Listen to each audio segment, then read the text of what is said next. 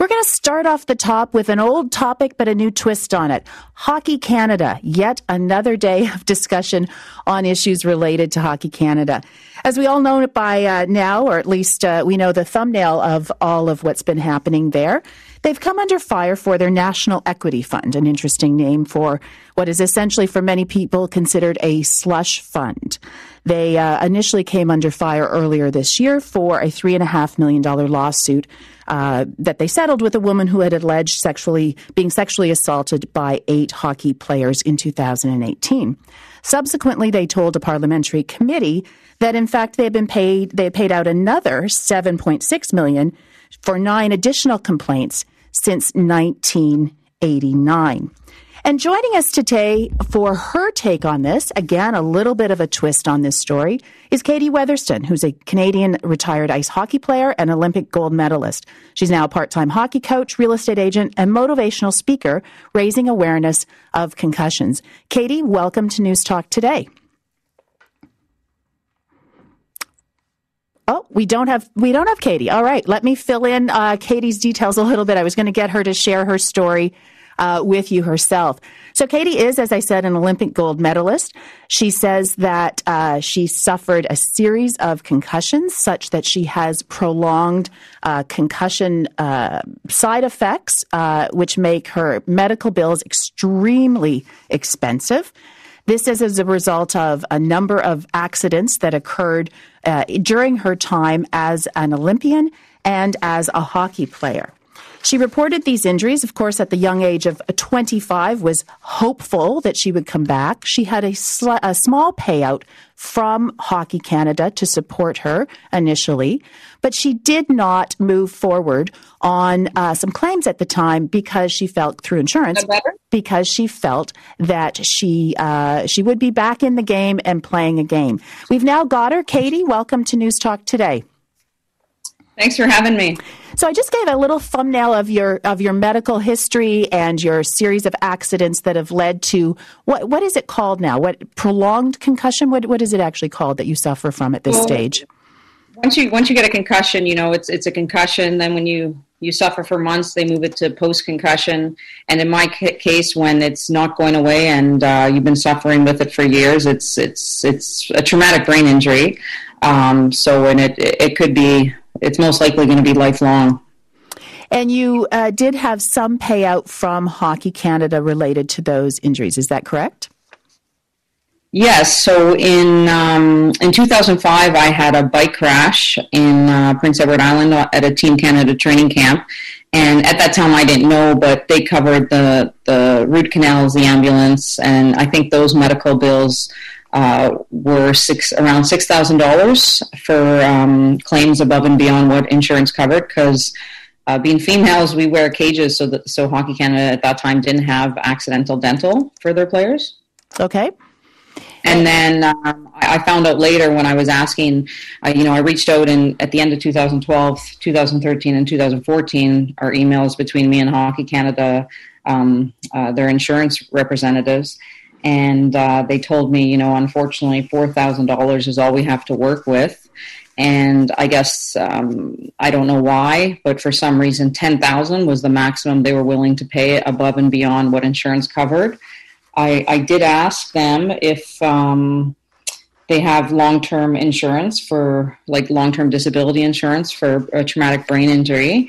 And their response was, I think, we have this coverage, but it's fairly new, and I'm not sure, if you'd be covered under it. It's fairly new. I'd have to know based on when your accidents were, but, looking back at the emails, they knew exactly when my accidents were, so I never received clarity on if this could have been covered under their long-term disability insurance policy. So, of course, you're bringing this issue forward because we are talking about not thousands of dollars, but millions of dollars in payouts. How does that make you feel, given the difference in circumstances? I mean, I think it's disgraceful, right? It's just another slap in the face. For 16 years, I've been upset that Hockey Canada hasn't taken care of me. That all they gave me was $4,000 towards medical bills when I told them that first year, my bills were approximately $15,000 trying to get better.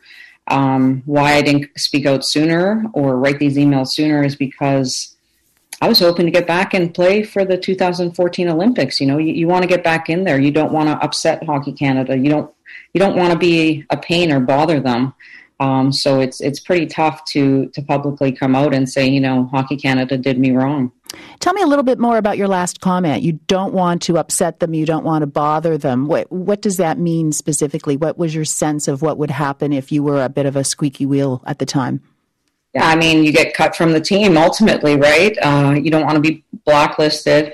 I'm sure there's a lot of other people out there in similar positions, but they maybe don't want to speak up because they either coach, maybe they want their kids to someday play with Hockey Canada.